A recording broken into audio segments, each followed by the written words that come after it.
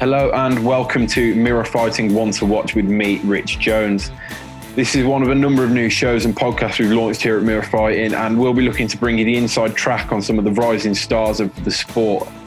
Ultimately, we just want to tell their stories and get to know some of these fighters that hopefully we'll be hearing a lot more from in years to come as they look to achieve big things. Today's guest is one of Eddie Hearn's top prospects and someone who is certainly tipped for the very top. After a glittering amateur career, Dalton Smith's looking to become Sheffield's next big superstar and following some big footsteps. It's very much a family affair for the Smith family, with Dad Grant throwing himself headlong into running the Steel City gym, but now it's Dalton that is making waves in the sport. So I caught up with him to find out about his inspirations growing up, his relationship with Dad, and pretty much everything in between, really. And this is someone that I think is going to go on to achieve really big things. So it's great to hear from him and great to get to know him at this early stage of his career. So let's get on to the interview and hear from Dalton now. Dalton, obviously in lockdown at the minute, still training hard, I guess, and looking forward to your next fight. Yeah, still training hard. But like you said, the world's just the same as it has been for most of the year. But, I'm still in the gym and I'm just waiting on the next fight date. Yeah, and just want to go sort of back to the start, really, of your journey. So, growing up, I think you started boxing pretty young, didn't you? Just tell us a little bit about how you came to start boxing, ended up in the gym, and the journey began, really. Yeah, boxing for me started from a young age. I first went into the gym when I was 5 years old. And, that's where my dad took me into the gym. And, it went from there, really. I was playing football at the same time and realised, I much preferred boxing. And, ever since that day, it's been a big part of my life. And, I'm in a position now where I can, make it my full-time job. And what was it about boxing that you think you took to straight away? Obviously, like you say, you played football, stuff like that, but obviously took to boxing. What was it that you think made you fall in love with the sport? I think one of the main things was, the physical side of it. You're challenging yourself every single day, and then when it comes to competing, if you didn't put the work in the gym, you get found out. And I think it was always the side that, I wanted to see how far I could go. I wanted to see how good I really was. And, once I started competing and started winning national titles and stuff, I thought, I'm pretty good at this. And, let's just see how far I can go. And, I just think it's the challenging side of it and seeing how far you can push yourself. Yeah, and I gather it wasn't just you that sort of threw yourself head first into it. Obviously, your dad as well has been pretty involved. And just tell us a bit about how involved he's got in it and how he sort of came to... Did he sort of get into the coaching by you, or...? Yeah, it was just basically the same as I got into boxing. He first took me down to the boxing gym. Steel City was run by a different guy at the time. And, he was just like me. He come into boxing with a blind eye. We didn't know what was expecting. He's always been around boxing, never competed himself, but he just fell in love with the sport like I did. And he seen that he had a talent there with the coaching side. And once the years went by, he just picked it up and learned. And now he's a full-time coach as well. At Steel City Boxing Gym, which he runs. And we just made it into a journey for both of us. Yeah, and how was that growing up? Because obviously on one hand, I imagine it was great to sort of have this experience that you were sharing with your dad, but on another hand, I imagine it was pretty intense at times. What was it like, the relationship sort of growing up, and how's that relationship sort of evolved as you've got older and got wiser, I guess, and stuff like that? I get asked it all the time. My dad's my dad, but I think with the boxing side, it's come to the stage now where, most of my time with my dad is in the gym.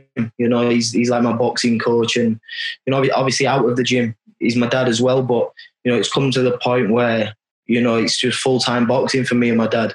But I wouldn't change it any other way, because I'm in a position what I've always wanted to be in, and I can't thank him enough for that. And I guess did it make it sort of extra special, the fact that you're sort of sharing that journey together, like the whole thing from the start? Yeah, because obviously we're in the gym every day, and we're wanting to see how far we can go and achieve things. And, I've won, like in the amateurs, I've won a lot of national titles now. And, it's nice for us both to be on the journey together. And, we've put a lot of hard work, had to sacrifice a lot of things. And, we're in it together. And, touch wood, we're there till the end.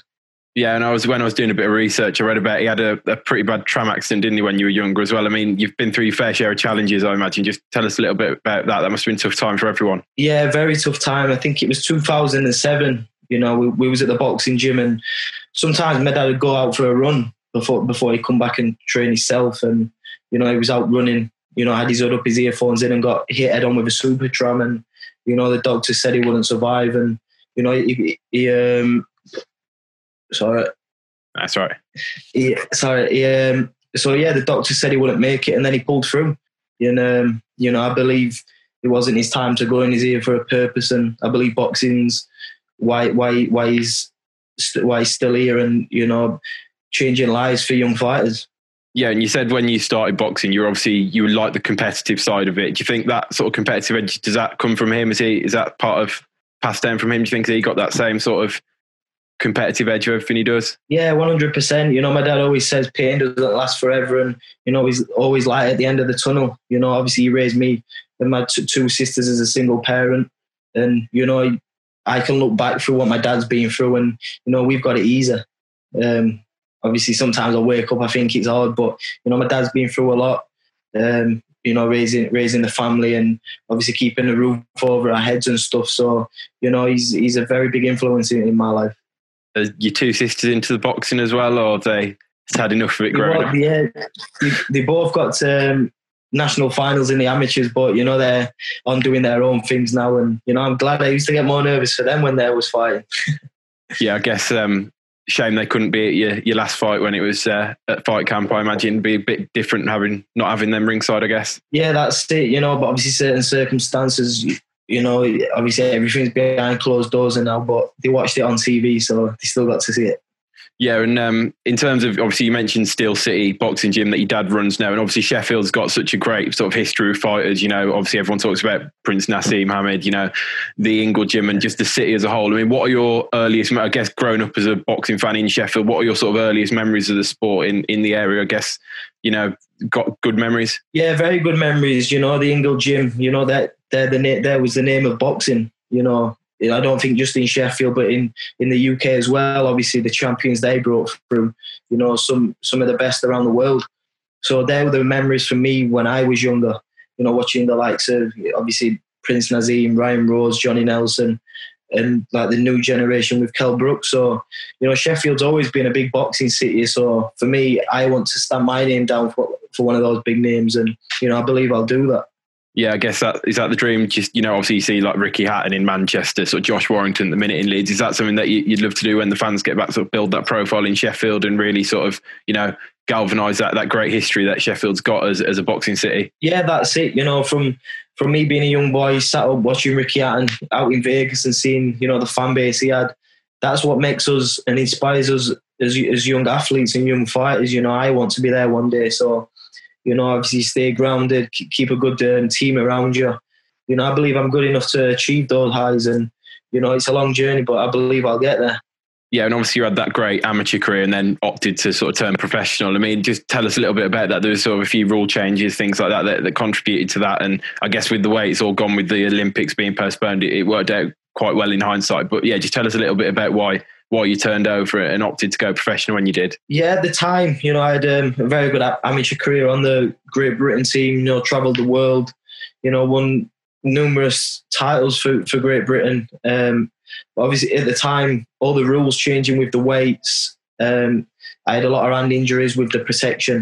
It wasn't the best. And, when I look back now, it was a perfect time to turn over with all the COVID-19 and the Olympics getting put back here. It was everything's worked out perfect for me. Yeah, and you mentioned the hand injuries. I guess that's all under control now, but what must have been tough? You obviously had some tough times with the injuries when you were a bit younger. Yeah, I think in the amateurs I had 3 operations in the space of like 3 years on my hands. But it just wasn't the gloves and you only get like a single wrap for your hands. Yeah. And obviously when you're fighting 5 times in a week, it's a lot of trauma and a lot of hammer on your hands. So, it just took its toll on my hands towards the end. And we just thought once I turn over, I get the better gloves, the better protection with the hand wraps. And, it's been fine. I haven't had no hand injuries whatsoever since I've turned over now. So that's a bonus. And obviously your dad trains sort of Charlie Edwards and you've been around him, I guess, in the gym growing up. I mean, what's the relationship like with Charlie? You learned a lot from him growing up and training with him in the last few years? Yeah, very close with Charlie. Obviously, Sonny was there before Charlie. So, obviously I've known Charlie for many years, especially when he was on the Great Britain team. And you know, Charlie's the perfect guy to have in the gym for us to learn off. He inspires everyone. He's one of the hardest workers I've ever been trained alongside. And you know, the proof's in the pudding. He's been a world champion, and I still think he's got more titles in him, especially at world level. So for me to be around that and in the gym, you know, that's only going to put me in good stead for when my time comes.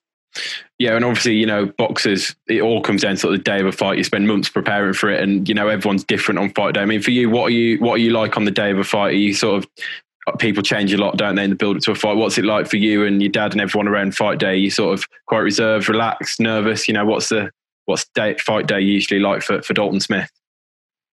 For me, you know, I try to stay as calm as I can, not think about the fight. You know, just let it go with the flow. And you know, I think a lot of fighters deal with it in different ways. You know, I tend to just sit back and, you know, what will be. I put the hard work in and I believe in myself. But, you know, I think over the years you learn what works for you and what doesn't. But, you know, it's worked up to now. You know, I'm a believer in don't fix something what's not broken. But yeah, I try to stay as relaxed as I can.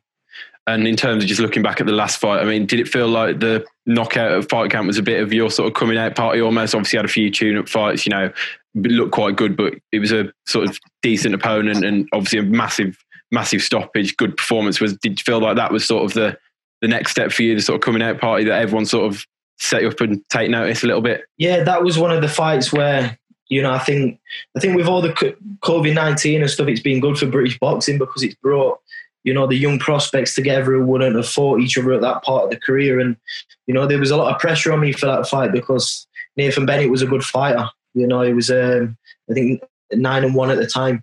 So for me, I had only had 5 fights. And, you know, to fight someone with a record like that, I'd have probably wanted that after a few more fights. But, you know, I believed in myself and, you know, I said, I want that fight. I want to prove to him, you know, what level I'm at. But obviously, I got the stoppage. It was a great knockout, and you know it was a perfect way to, you know, show myself in Fight Camp. And there are sort of quite big expectations now early on. A lot of people sort of tipping you for the top. I mean, do you feel that pressure at all from the outside sort of noise and the people tipping you for big things, or do you kind of try and sound that out and stay grounded? What sort of how does it affect you? What do you sort of think of it? Yeah, obviously most of it is hype, and you know you can't believe all the hype. And you know I've got a lot to prove. You know I'm early on in my career, but you know I believe I've got a good team around me, and you know I've got a long way to go. And there's much harder fights out there for me. But you know I believe in myself. You know I always do, and you know I just take every fight at a time. Yeah, and just a few sort of quick fire-ish questions at the end, just to get a bit more of an idea of sort of your sort of background, what you thought sort of, you know, fighting. Just start off with sort of favourite fighter growing up. Who was the one that you loved to watch? Who was the one that stood out? When I was younger, I used to like Joe Calzaghe at the time. Yeah, good choice. I like. Yeah, Joe Calzaghe. Yeah. I think he's one of the best British fighters we've had. And from other people's fights, favourite fight that you remember growing up, the one that sort of caught your attention? I think it's got a lot of people's favourites. The Gatti and Ward fights. You know, the trilogies, what they had. Every single fight was amazing. And what do you sort of learn from Calzaghe and also, you know, fights like that when you're watching old fights? Do you ever sort of watch them back now? Now you're sort of in a different position to when you were a kid. Do you watch old footage a lot, or? Yeah, so I watch quite a lot of old fighters. You know, because they was the best at the time for a reason, and you know, I still watch those fights, and it brings back memories for me when I was younger. But I think like the Gatti and Ward fights, they'll stick around for you know most of our lifetime now. Yeah, definitely. And favourite shot from your repertoire? What's the one that you like throwing the most? Favourite shot? I'll probably say a left hook. I like to throw my left hook a lot. And best moment of your career so far? I'd probably say the last fight at Fight Camp. You know, with a lot of pressure being put on my shoulders, and you know, at Fight Camp, it was the first boxing show back. The viewing numbers were massive, so I had to perform that night, and I did. So that's probably one of the best highlights of my career. And how was that? Because I went a couple of weeks later. I was lucky enough to go to the, I think it was the third card, the one that was Felix Cash headlined. And I couldn't believe how quiet it was ringside. Like, it was so eerily quiet when the fights were going on. I mean, what was it like for you when you sort of did the ring walk down the steps and then got in the ring? Was it sort of business as usual, or was it quite different? How did you find it? Yeah, obviously business as always, but I come out, did my ring walk, and obviously as you come out, you think you're used to seeing like, for me at the minute it was like the empty seats, what I'm used to seeing, and the odd few, the small crowd in there. But I come out and it was just like it's just the matchroom staff. Yeah. Do you know what I mean? So I walked down, but once I got into the ring, you switch off from all that, and it's just business. It's the same in there. Yeah, and obviously sort of the back garden at Matchroom is one thing, but what's the sort of dream venue if you could fight anywhere in the world one day? Where'd be on the bucket list? The bucket list will be at Leppings Lane at Hillsborough, the Sheffield Wednesday ground. You're a big Sheffield Wednesday fan? Yeah, I'd like to fill that out, fight for a world title there, if not defend, but I think the ultimate goal as well is to fight out in Vegas. Yeah, I think everyone say the same. And final one, doesn't have to be entirely boxing related, but if sort of the very standard question, but dream dinner party, sort of anyone you can invite, dead or alive, 3 people, can be boxing, can be anything else who spring to mind. Put you on the spot a bit, sorry. Yeah. I'll go for Muhammad Ali, legend in boxing and out of boxing. Trying to think. I'd say Eminem. I used to love Eminem when I was growing up. One more. Who could we pick? I'd say Mike Tyson. I have 2 boxing legends there. Yeah, sure, you could pick their brains and get a fair bit out of those 2. And obviously, like I say, you've had that last fight in Fight Camp. Just last question, moving forward, what's the sort of short-term plans now? What's the plan? Getting out before the end of the year, hopefully, or what's going on now for you? Yeah, I'd like to get out once more before the end of the year, but obviously everyone knows everything's slow at the minute, so we just have to take every week as it comes. But I'd like to get one more fight before the end of the year. Try and get some sort of title, and then push on for a big 2021. Nice one. Cheers, Jordan. Appreciate your time and all the best for the future. And thanks very much. Thank you. I appreciate that. Take care, mate.